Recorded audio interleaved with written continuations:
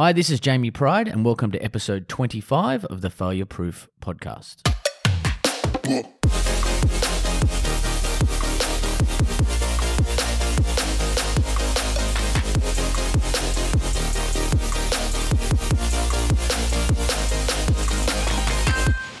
Hi everyone, thank you for joining us on the podcast where we explore leadership, performance, resilience, and the mindset needed to thrive in the modern workplace. This week's episode is brought to you by the Founder Lab, a free community where entrepreneurs can share experiences and ideas and work towards being a better founder. Find out more at thefounderlab.com.au. On this week's show, I'm joined by Professor Michael J. Biercuk. Michael is the CEO and founder of Q Control, a venture capital-backed company that provides disciplined, controlled engineering solutions to harness the power of quantum physics for the next generation technologies. Q Control is built on Michael's research leading the Quantum Control Lab at the University of Sydney, where he is a professor of quantum physics and quantum technology. Michael holds both CEO and professorial positions concurrently, and in his academic role is a chief investigator in the Australian Research Council Centre of Excellence for Engineered Quantum Systems. As an award-winning experimental quantum physicist, Michael speaks with clarity and authority about science and technology and is adept at making physics accessible for a lay audience, from what electricity is to how computers work. Michael is one of the world's leading experts in the new emerging field of quantum technology. The work he is doing promises to be as transformational in the 21st century as harnessing electricity was in the 19th. This episode is definitely one of my favorites as myself and Michael talk about everything from the impact that quantum physics will have on our future, the importance of a liberal arts education to our mutual love of watches. Michael is seriously smart, approachable, and his work is making a huge impact on the future. Please enjoy the episode. Today's show, I am joined by Professor Michael J. Biercuk. Welcome. Thanks for having me. Hey, so it's not every day I get a quantum physicist on the show. Why not? Well, I'm myself a closet physicist a long time ago in a galaxy far, far away, although my undergraduate results weren't probably as good as yours. What drove you? I mean, physics is a pretty broad church. What drove you into the field of quantum physics? Yeah, it's kind of a long road, and everybody's journey is really personal. Mine was basic interest in science when I was young, and there were lots of paths that I could take. In fact, I entered university thinking I would be a medical doctor. Okay. So I pursued what in the United States would be a pre-med course because medical school is a graduate level degree. And that involved things like organic chemistry and biochemistry. And at some point I just realized I was not enjoying myself, right? Yeah. And I thought about what I was enjoying, and I was liking research, and I was liking the physics courses that were part of my undergrad program. And I just kind of started straying over more towards physics. I found a fantastic mentor at the University of Pennsylvania, a guy named Charlie Johnson. He was just fantastic to welcome me in the field. He was a younger guy at the time. And he brought me into a field that is called condensed matter physics. So this is the physics of how solid materials behave, like how they conduct electricity and things as such. And gradually over time, you know, that field and some others merged together and gave birth to a new field, right? And the new field is called quantum information, right? There were some key discoveries at the time in the mid to late 1990s, and all of that happening roughly at the same time that I was becoming a professional entering the field. Just gave some serendipity to the fact that something new was emerging at the time that I was becoming interested in this as a professional pathway, and I entered this field that's now called quantum information, and kind of got started in my serious professional career as a grad student at Harvard in about 2001, and the rest, as they say, is history. Right, I did a whole bunch of research in the field, had a bit of a circuitous path, and then eventually ended up in a faculty appointment at University of Sydney in 2010. Fantastic. And for our listeners who aren't necessarily STEM people, broadly, how would you describe, I guess, in a 101 sense, what is the field of quantum information and quantum mechanics generally? Yeah, the starting point is what is quantum physics or quantum mechanics. This is the set of rules that governs things on very small scales. So when we talk about the rules that describe how single particles of matter, like atoms, behave, or how individual particles of light called photons behave, the rules are called called quantum mechanics. And what's kind of interesting about it is that those rules feel very different to us, right? They feel very different from our experience. And you'll sometimes hear in the popular press things like in quantum mechanics, an object can be in air quotes in two places at the same time, right? This is a not quite accurate description, but what it's really getting at is the fact that our English language or any vernacular language description of what happens on these really small sizes just breaks. What we thought for a long time was that this quantum physics was just strange math. And in the 1980s and 1990s, we discovered that, in fact, the strange math was real. And you could really see this in a laboratory. And a guy that I worked for named Dave Wineland showed some of these first demonstrations that the strangest things in quantum mechanics, the description of matter as a particle and a wave at the same time, which just sounds so crazy to us, it was all correct. And Einstein, in fact, was wrong in his thesis that quantum mechanics couldn't be right. So that gave rise to a new field where we try to put this stuff to work. We try to build useful technology. And so you've sort of built a career, I guess, and the field itself is constantly evolving. It has probably evolved pretty substantially over the course of your academic career. Yeah, that's right. We're now sort of, I think, and we probably have for a little bit of time, starting to reach the application stage to a certain degree. And in terms of sort of what you're doing, you've sort of started to look more at sort of the quantum future, and you've founded a technology startup based on quantum information. Yeah, that's right. So it's called Q Control. We certainly saw that the later part of the 20th century is this stuff real? Then we kind of discovered it was, and then from the 90s until the early 2000s, it was, can we do anything with it? And now those questions have been answered in the affirmative, and we're trying to build technology. And the kind of the key technology that you hear about the most in the popular press is called quantum computing. So trying to build new kinds of computers that use the new resources we find on these really small size scales to do something that a regular computer can't. And this is what my research career has been based on, trying to build this kind of technology, figuring out what we need to do to make it work. And Q Control is a technology company that's it's VC backed. It's actually Australia's first quantum technology company backed by venture capital. We build software to try and make quantum computers perform better. So sometimes in the tech space, it's called infrastructure software. If you've heard of VMware, that's an infrastructure software provider. We're a little bit like that in the quantum computing space. And it's a software company or a hardware company? The company produces and sells software, but it's this low level in the stack. We call it quantum firmware. So it's software that makes the hardware perform better, as opposed to software that you would like run an algorithm, run a program on at the higher level for the user. And so more broadly, I mean, my with my limited understanding of quantum computing is that you're essentially trying to use electron states to represent zeros and ones. So that's one way, right? I think if we take a step back, the idea is that we have these new rules that we found, and we know they're right now, and we want to figure out what we can do with them. So the kinds of phenomenology we can employ are, to start with, superposition, the idea that a quantum system can, in air quotes, be in two places or two states at once.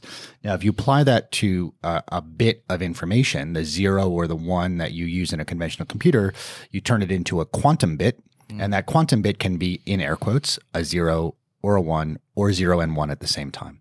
And that already sounds very different, and it sounds like you can do something useful. Then you can add entanglement, which is the idea that quantum mechanical systems can be linked together in a way that is not describable by conventional physics. It's only describable by this mathematics. And that is another resource that we can employ.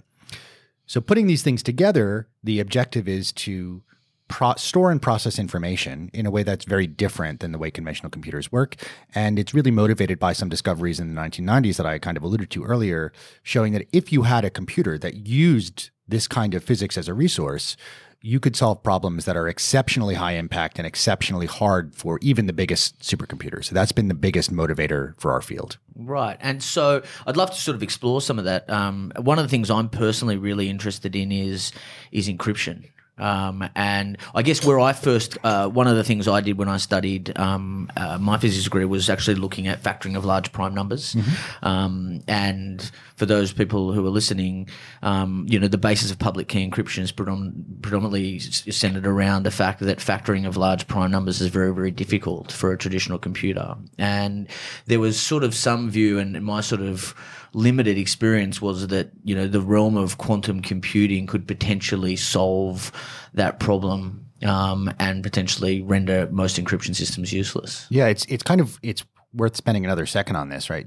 When we think about information security, right, when we're talking about governments communicating with each other, or even when you're talking to your bank, most people don't know that the security of the information transmission actually comes from how hard a math problem is for a regular computer. So anytime your browser says HTTPS, you're using what's called a public key cryptosystem, where the security comes from how difficult it is for a computer to take a really big number and decompose it into the two numbers that you multiply together, which are prime, which are only divisible by one in themselves. As the number you start with gets really big, this problem gets really, really hard. And the whole genesis of the field of quantum computing actually ties to this problem, because in the early to mid 1990s, a gentleman named Peter Shor, who was at the time at ATT Labs in the US and is now at MIT, he wrote down an algorithm saying, if you have a computer that has these interesting properties where you can encode and process information using quantum physics, run this algorithm, and now a problem that is exceptionally hard for even the world's biggest supercomputers is tractable. Right. And the way we measure this is usually what's called computational complexity. If I make the problem a little bit bigger, how much harder is it for a computer to solve? With the factoring problem, the way that information companies or information security companies like RSA, your RSA token, the way they get around the growing computational power is they just make the key bigger. Right. So you maybe you heard of RSA 128. Now it's RSA 2048, then 4096, and you get these bigger and bigger keys. Every time you do that, it gets exponentially harder, right? And people hear about exponential growth. This is the curve that goes skyrockets along the graph. Well, if you have a quantum computer that's running in the right way, it becomes polynomial scaling, right? And so for those of you who are more mathematically inclined, the polynomial scaling is much more favorable for building an actual computer, right? So things that could in principle take the age of the universe on any computer can be reduced to minutes or days or hours or some tractable timescale. So this problem has been one of the biggest drivers. But I have kind of bad news for you. That even though this remains the kind of seminal problem in the field that really started research in this in what is now the discipline of quantum information, combining these other disciplines I mentioned before. It's still a long way off, because even the most optimistic assumptions of what you need to factor a practically relevant number are enormous quantum computers, enormous. So for scale right now, quantum computers have about, let's just pick a round number, about 20 quantum bits, 20 fundamental logic units that we use to encode information. Compare that to start with your laptop. Your laptop has a microprocessor in it. It has something like 1 billion transistors. So there's a really big difference there. And, you look at how big a system you would need in optimistic projections to factor a reasonable number. And you're talking, the numbers I've read are between 50 million and 2.5 trillion quantum bits. We're a long way from that.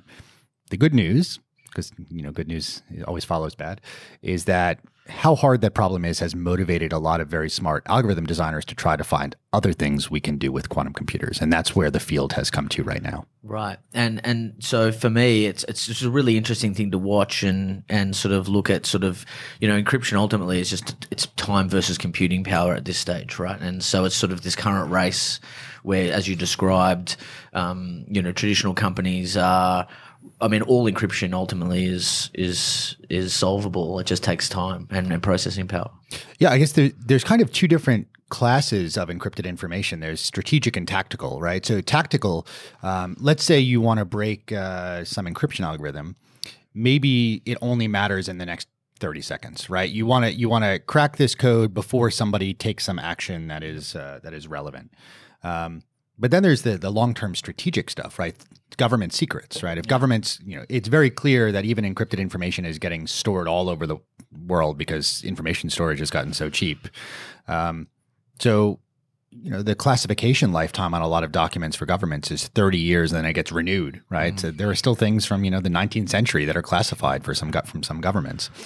If you build a quantum computer even 30 or 40 years from now, that's capable of running this algorithm called Shor's algorithm to factor large numbers, then that information becomes insecure.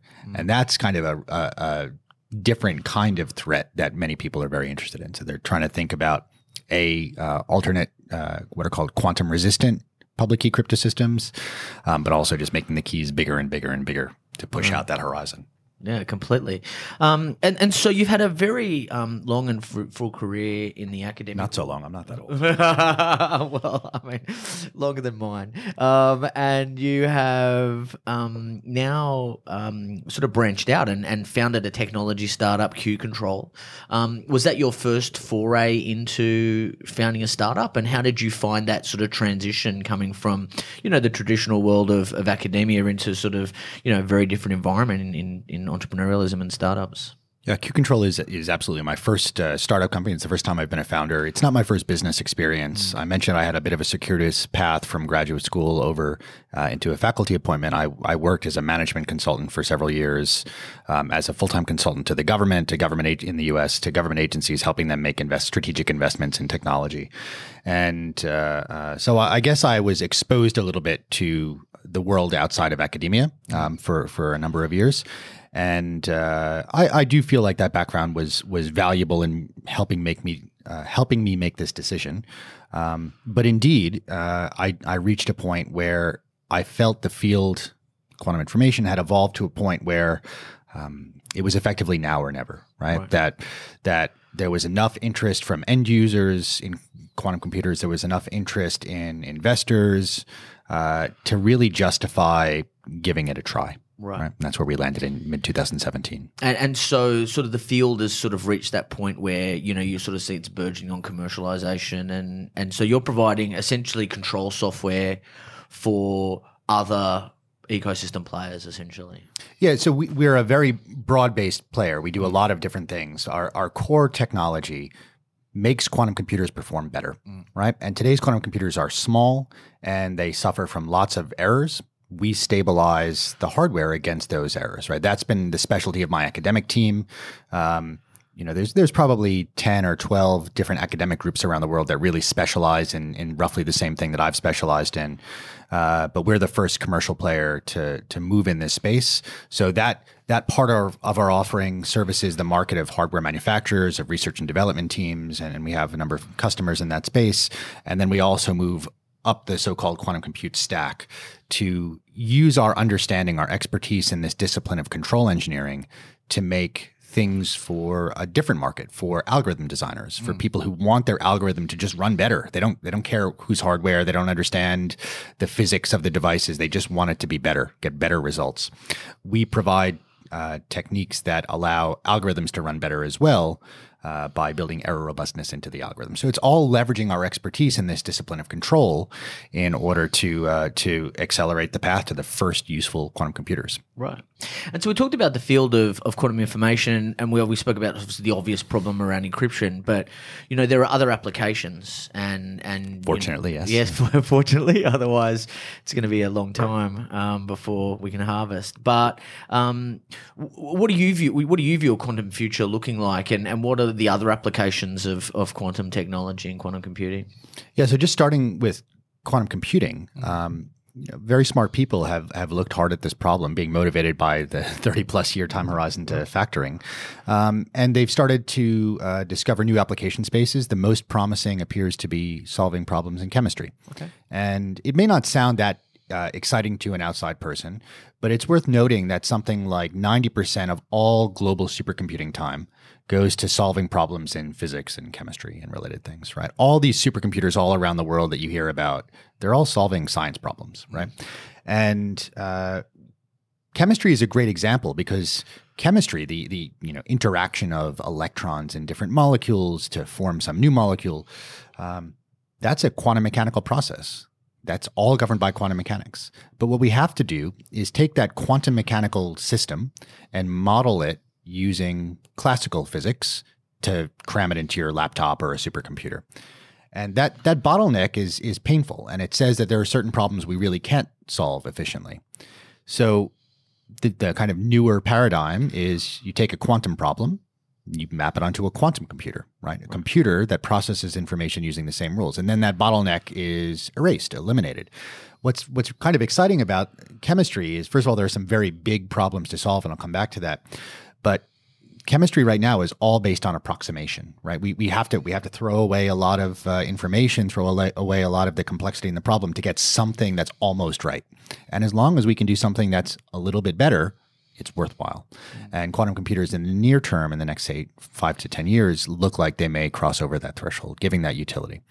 But the scale of the problems that become of interest, this is where the excitement and the motivation comes. A colleague of mine named Matthias Treuer, who was at the time at ETH Zurich, showed that a problem called the Haber-Bosch process, which is how we make fertilizer, right? How do you make ammonia-based fertilizer? That problem is potentially tractable with medium-term quantum computers. Now, it may not sound like the most exciting thing, making fertilizer. It stinks when you go to the garden store. But amazingly, that process of making the fertilizer that you go to the garden store and buy, or that agricultural industry uses, it consumes about 6% of the Earth's natural gas output every year because it's so inefficient to make the fertilizer. Wow. But all the time, plants are doing, or bacteria and plant roots are doing almost the same thing, and we don't really understand how. So the suggestion is that maybe you can model this with a quantum computer. And that's extremely exciting because the impacts on agriculture, on industry, on just kind of fuel consumption, these are enormous impacts, right? So modeling and simulation, a huge growing area. That's right. So in this nearer term era, solving these physicsy chemistry problems, this is where we think we can make the first true impact. But we've also seen recently that other industries have been mapping their problems onto problems of interest, right? You see this all the time, right? There's a whole field called econophysics, right? In econophysics, they map economic problems onto things that we know how to solve in physics. And similar things are happening with quantum computing. And we've seen, for instance, demonstrations of algorithms for option pricing using quantum computing algorithms, right? That can potentially give some impact, right? Wow. If there's a way to make $1, everybody will chase it. Don't worry. I'm sure there's a lot of quants sitting in investment banks looking at how they can get an edge, right? That's true. There's the biggest growth area in our sector right now on the commercial side is algorithm mapping. So shops that try to take a problem from some end user and map it into something that could be solved efficiently with a quantum computer. That's a real growth area. It's not what we do. We do something a lot lower in the software stack. Right. And so the concept is that essentially it's a proxy. So they take something that's sort of in the traditional real world and sort of create a proxy for it or a model. Is that sort of what the logic behind it is? Yeah, so you have some really complicated physical system or economic system, and you want to try and understand how it behaves. A great conventional example is option pricing, right? Option pricing is Black-Scholes, right? Yep. And the reason that Black-Scholes was so successful and so impactful is that it took this very complicated idea, how do I price an option? And it turned it into a physics problem where we know the answer. We know the answer. This is a solved problem. It's called the diffusion equation, right?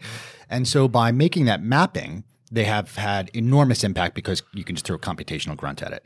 And a lot of shops are thinking about how can I take other very complicated problems and map them into things we know how to do on quantum computers. One algorithm is called phase estimation, another called amplitude estimation. These are they're really techie sounding little subroutines that don't sound very exciting on prima facie. But if you can map your problem onto something like that where we know how to solve it, then all of a sudden a quantum computer is good for you, right? Yeah. That's what's happening right now. And so what does the future hold? So, we've started to sort of see early application of quantum computing. Beyond that, I've heard you speak a lot about sort of bottom up versus top down fabrication and sort of at that level. What do you sort of see over the sort of the next 5, 10, 15 years in terms of sort of where you sort of see the field going and what the impacts will be to society? So it's taken me longer to get to this line. If you've seen my talks, I say it all the time. It took me longer to get here than I expected, but the idea of the breadth of impact of this field is something that I really can't overstate. That quantum technology, which harnesses quantum physics as a resource, is likely to be as transformational in the 21st century as harnessing electricity was in the 19th. This is an absolutely globally transformational new part of technology that's just emerging right now. Quantum computing is just one application, right? It's one that's gotten a lot of excitement because of the potential impact, and investors are engaged, et cetera. Big tech companies are engaged, but it's just one aspect of this, right? We also have plays in sensing, right? In detecting things, underground structures or underwater structures, detecting, sensing, pipes buried underground using gravimetric signals of gravity that change, right? All of these things can be enhanced by using quantum physics. Timekeeping, believe it or not, timekeeping, which is the basis of global positioning, is already a quantum technology. It's in fact the first quantum technology, and we're thinking about ways to make new timekeeping devices that leverage different parts of quantum physics. So there's this enormous breadth of activity going on.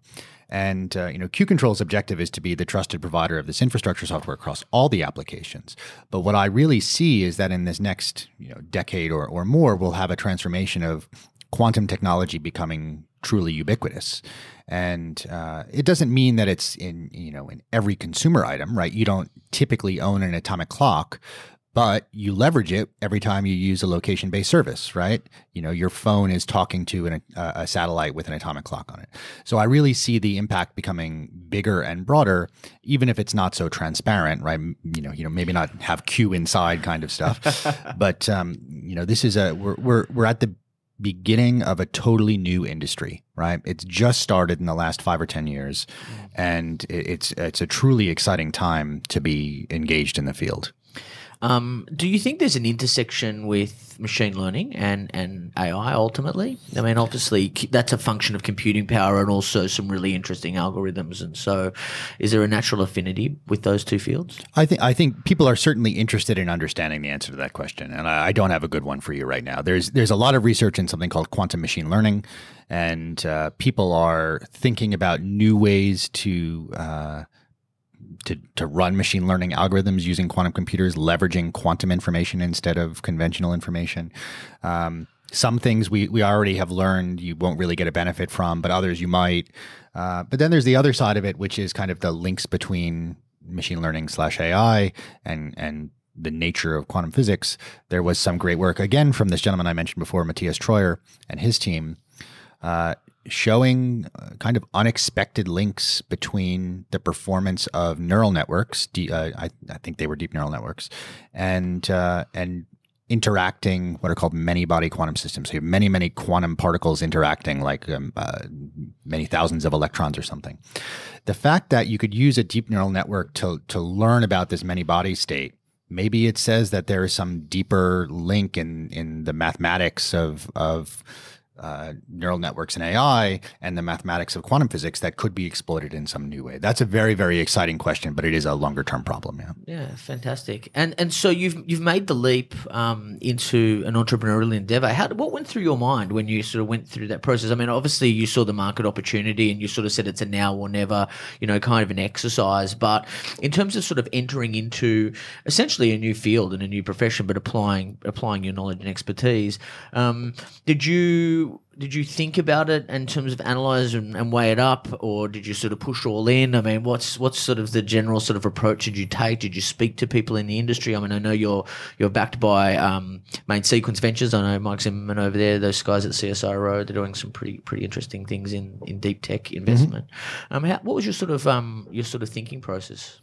Yeah, well, just to start, we're backed by Main Sequence, by Horizons Ventures, which is the private family office of Mr. Li Ka-shing in Hong Kong, by Sequoia Capital, and also by DCVC, Data Collective in Silicon Valley. I wouldn't say it was thinking so much as struggling, right? It was really a difficult thing, of course, because as a professional academic, I'm a full professor. We're conditioned to see that as the be-all, end-all of existence.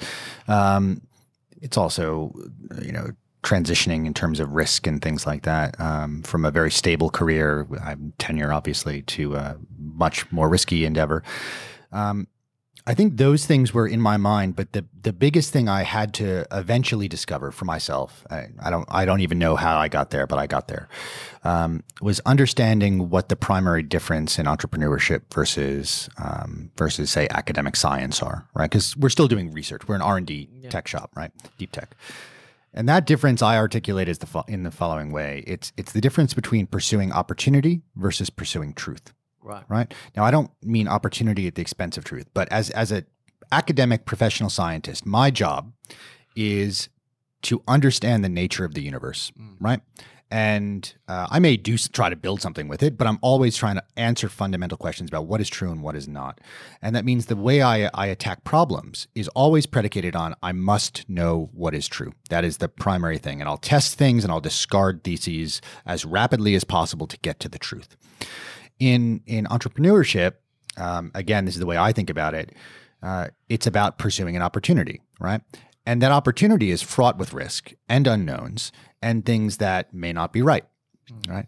But approaching it like a scientist means you're going to systematically try and exclude all the things that are wrong. And in the process of doing so, the whole opportunity will have passed you by, right? And so it's really kind of an inversion of what you prioritize, that I had to learn to accept risk, to accept uncertainty in a different way, and to put aside my quest for the foundational truth, the reality of the world, and instead say, I've identified an opportunity and I'm going to run with that. If it doesn't work, then we can always pivot. We can try new things. We can even discard that idea and start completely anew. But accepting that was fundamental. And it's really interesting. Every time I talk to, let's say, an ex-academic or a current academic, someone in my research field or a related research field, they pepper me with questions about, haven't you thought about this? And isn't this going to be, from the business perspective, from the technical perspective, fundamental science, like, haven't you forgotten about this thing? Then that means your whole plan's going to fall over. The answer is no to that. But, I used to have that mindset. I used to pepper my friends who were a little bit entrepreneurial in the same way. And, I realize now it's just not the right way to think about it. Right. And it's because I'm not trying to pursue the truth of reality. I'm trying to build something that is exciting and useful to others. Right. It's just different.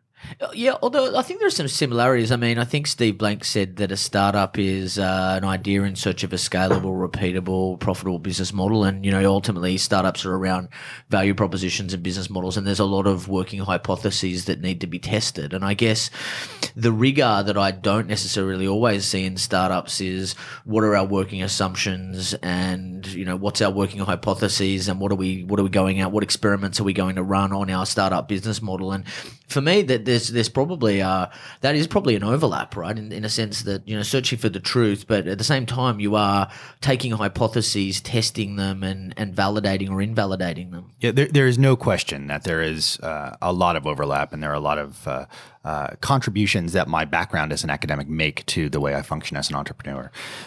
For instance, just the way I solve problems, just the way I've learned to solve problems, and the members of my team have learned to solve problems. That is a skill that most people don't have. Many people at least don't have. And, we can systematically figure out what things to worry about and what not to worry about, whether it's in a business plan or a marketing plan or whatever, based on the kind of technical backgrounds that we have. And, you see the same thing with storytelling and the necessity of connecting with your audience. Like, all these things are similar between the academic world and the entrepreneurial world. Even to this level of, making hypotheses and testing them in the way you described a moment ago. This is just kind of second nature to us as scientists, right? But I do want to emphasize this idea of the mindset being so different, right? The way if you approach entrepreneurship like you would approach a science or a physics problem, you would do absolutely nothing, right? All you would do is try to exclude possibilities, and you would make no progress, right? You go broke. Yeah, you certainly would. So there's probably, I mean, there's certainly the approach and seeking the truth that are really nice. I like the wording, but also there's the risk appetite, right? And so, you know, I think that's something that is in the DNA. Yeah, but you know, of entrepreneurs. I was worried about it for a long time, and you know, obviously, I'm a tenured academic. I feel like I've got this tremendous stability, and in the sense that I have a job and I won't not get paid. That's true. But as an academic, you know, I don't get a budget from the university. I have to go and hunt my own money. And it comes from grants from Australia, it comes from grants from abroad, comes from industrial partnerships. And you're on a kind of 3-year cycle. You're always hunting money.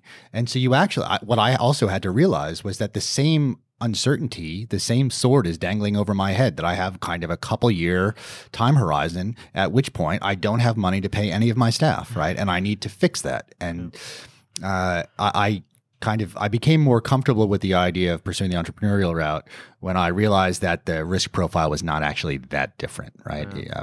Yes, I wouldn't have no income if I lost all of my grants and whatever, but I would be miserable and I would probably quit because I had no research program going on, right? So it's very similar. I recently had Chris Hoyer on the show, who was one of the lead mentors at Google Launchpad, and we were sort of having a bit of a conversation about the future of work and what was uniquely human, and sort of we got to a point where, you know, sort of Chris was sort of saying that, you know, the future of work and the things that are uniquely human are STEM, because we need to keep the machines running to a certain degree. The creative arts, so, you know, how we think and how we solve problems, and then lastly, health and well-being, because we can empathize with other humans, and those sort of three things were sort of a really interesting point of discussion. You know, you sort of mentioned earlier a little bit about sort of one of your superpowers to a certain degree is how you frame up and think about problems, and you obviously come from a STEM field. What sort of thoughts do you have on that? So you know, my view is that if we are, as a society, you know, as you've sort of mentioned, we're entering a quantum future.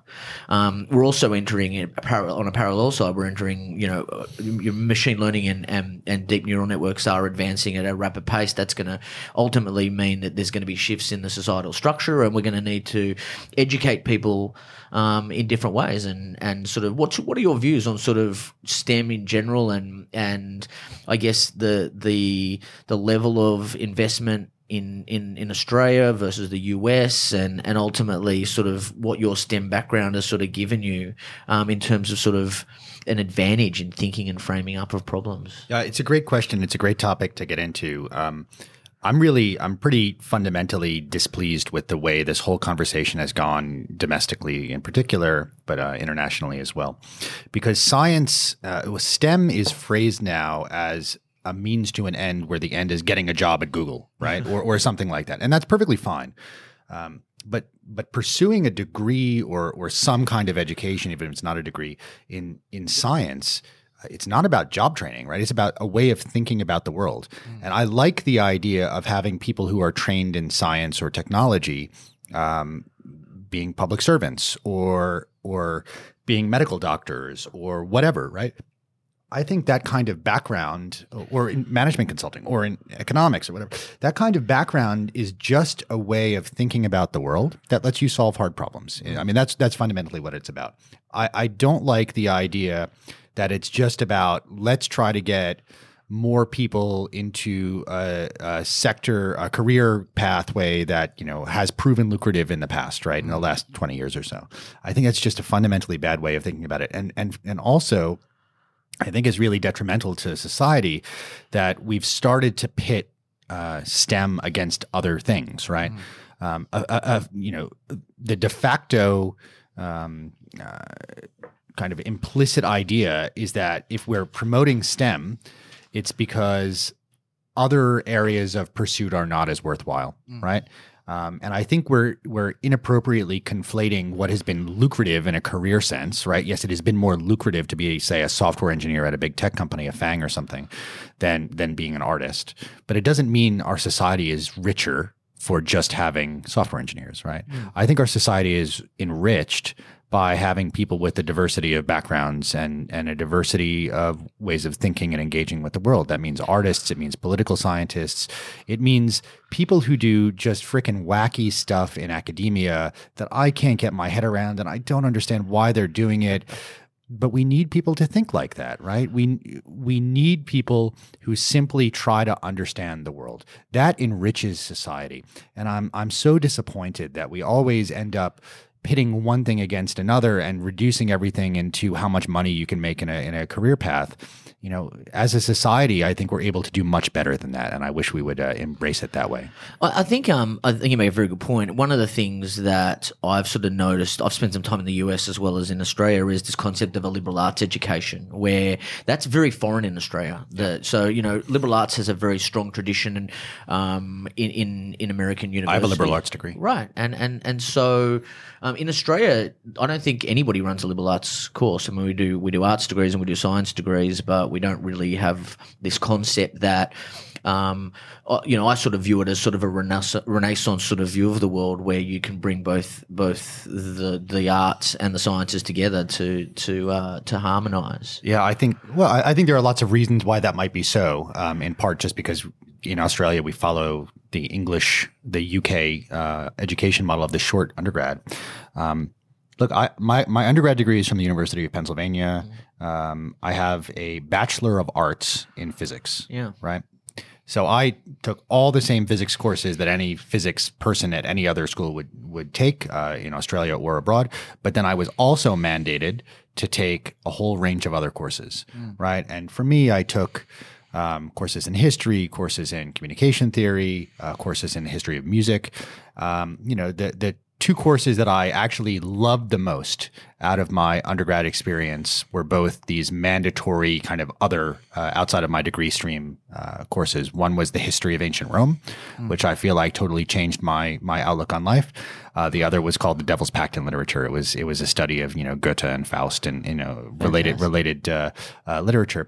These things enriched my experience, and at the cost of effectively 1 year on top of what would here be a 3-year undergraduate degree. It was so worthwhile. It was such a good, enriching experience for me.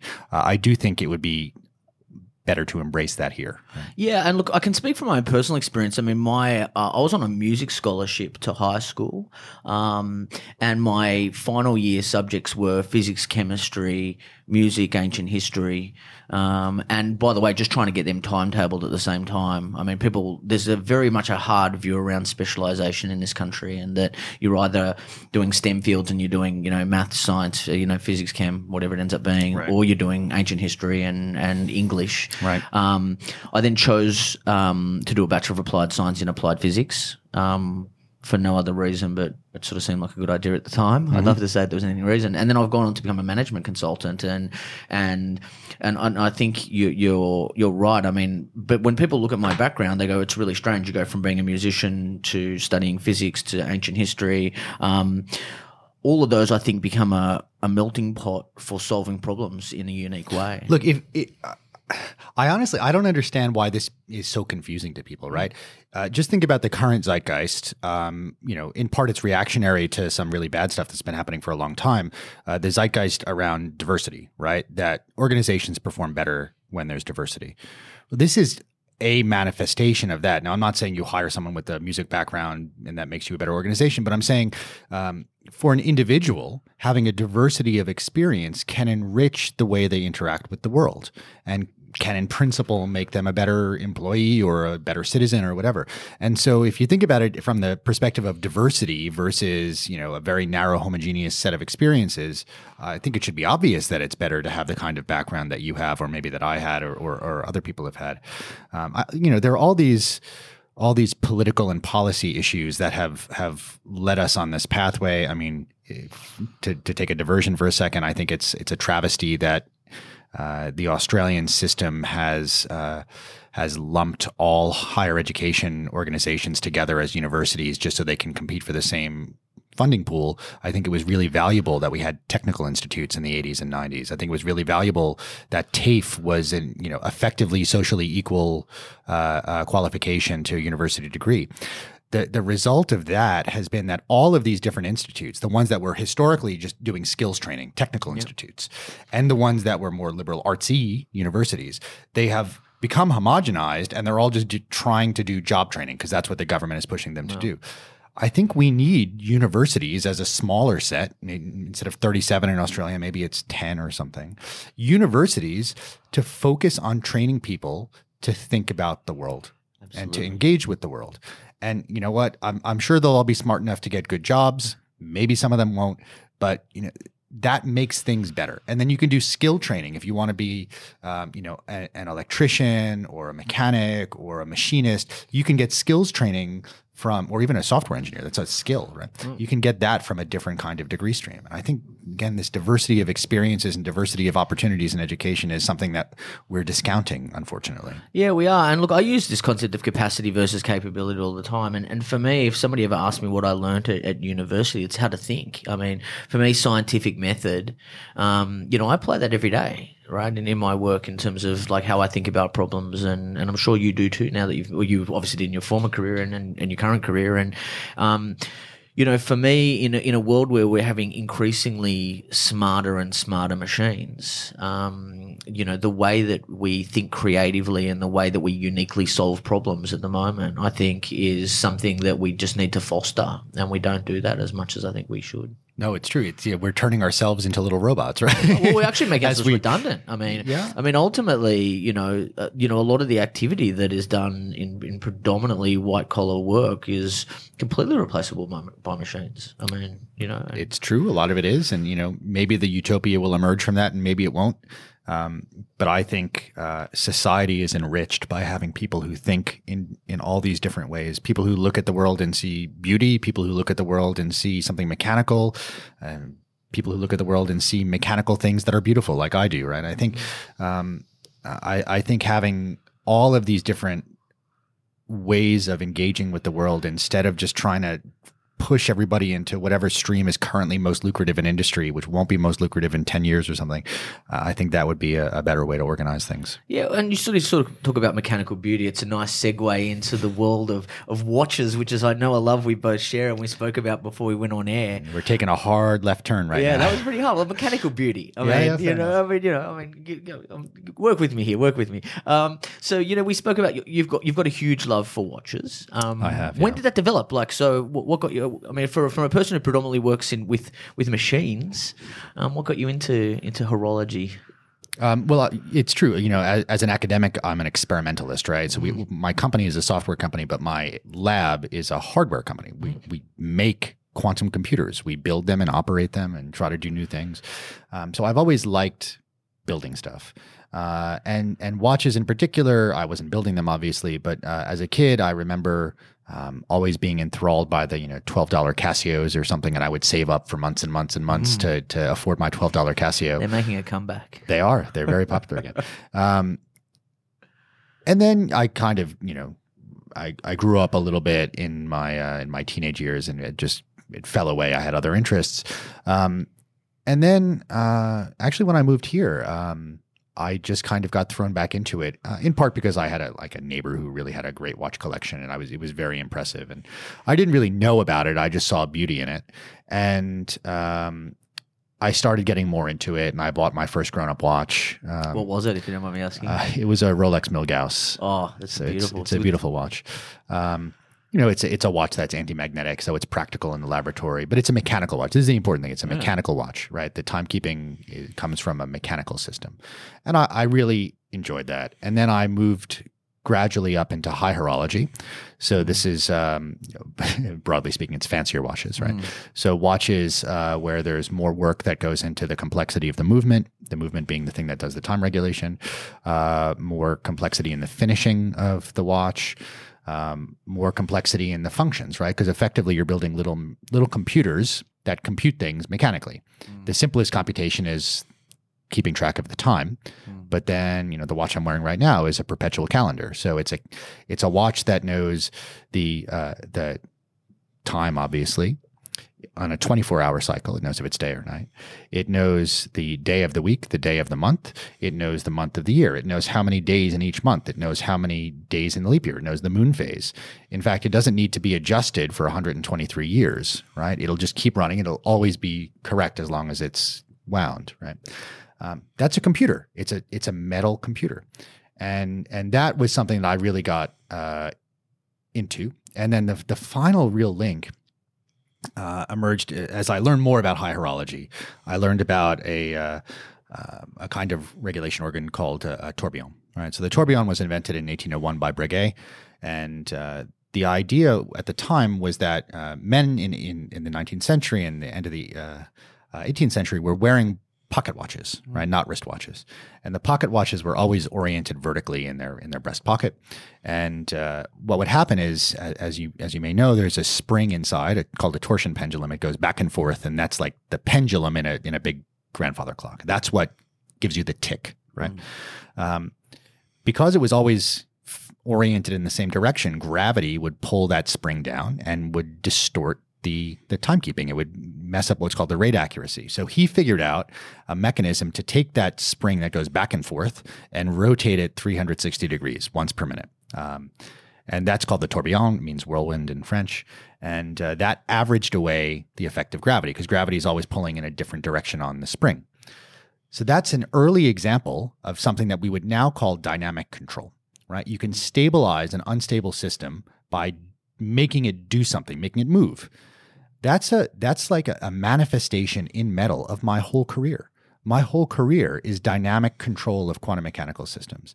And here's a way that, my whole life, going back to when I was in my 20s and coming out of university, has been around this field of quantum physics. And then I've carved my own niche of what I did research in and became a professor in. And then what I've now formed a company in quantum control engineering. Company's called Q Control. Obviously, it's derived from quantum and control. All of that aspect of my life is manifested in the watch I'm wearing right now in a tourbillon, right? It's a beautiful link between history and modern technology.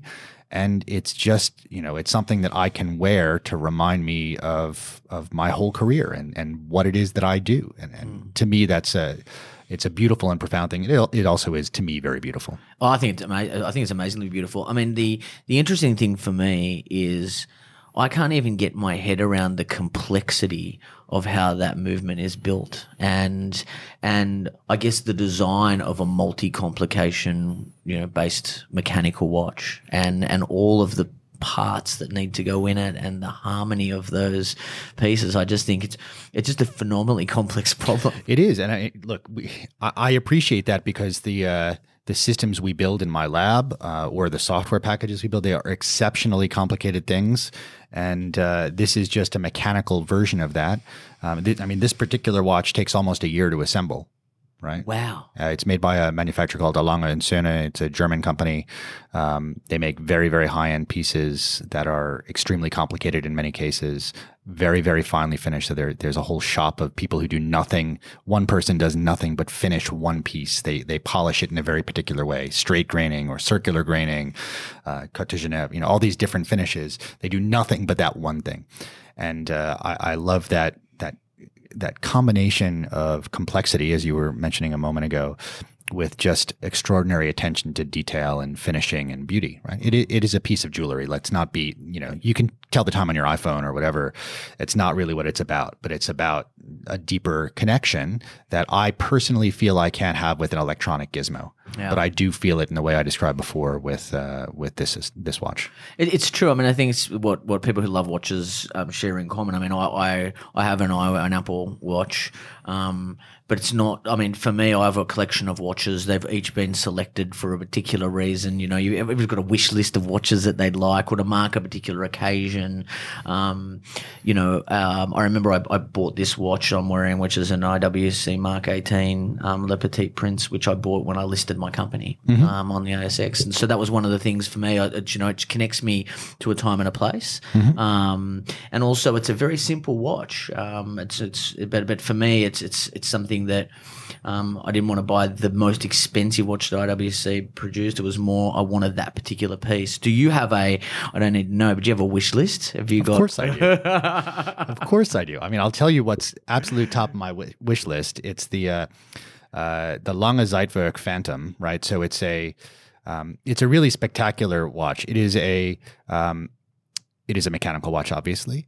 It is a watch with a digital display. So instead of hands, it has numbers on discs that will rotate. So it'll say, the Roman numeral, the Arabic numeral like 8 and then 32, 3 and a 2. And those discs obviously jump once per minute.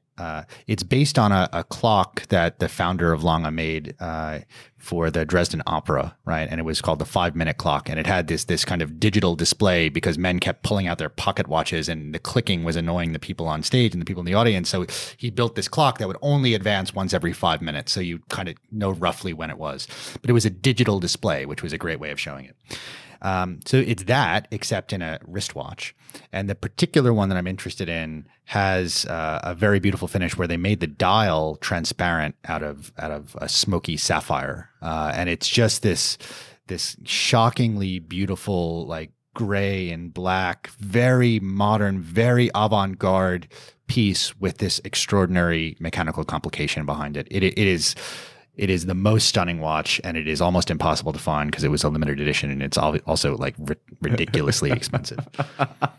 Well, look, hopefully Q Control makes One it day. big, and on the liquidity event there will be a watch purchase. I wish you the very best. I've had a blast having a chat with you, and thank you so much for coming on the show today. Thanks for having me. It was great to talk. Hey, my pleasure. Thank you.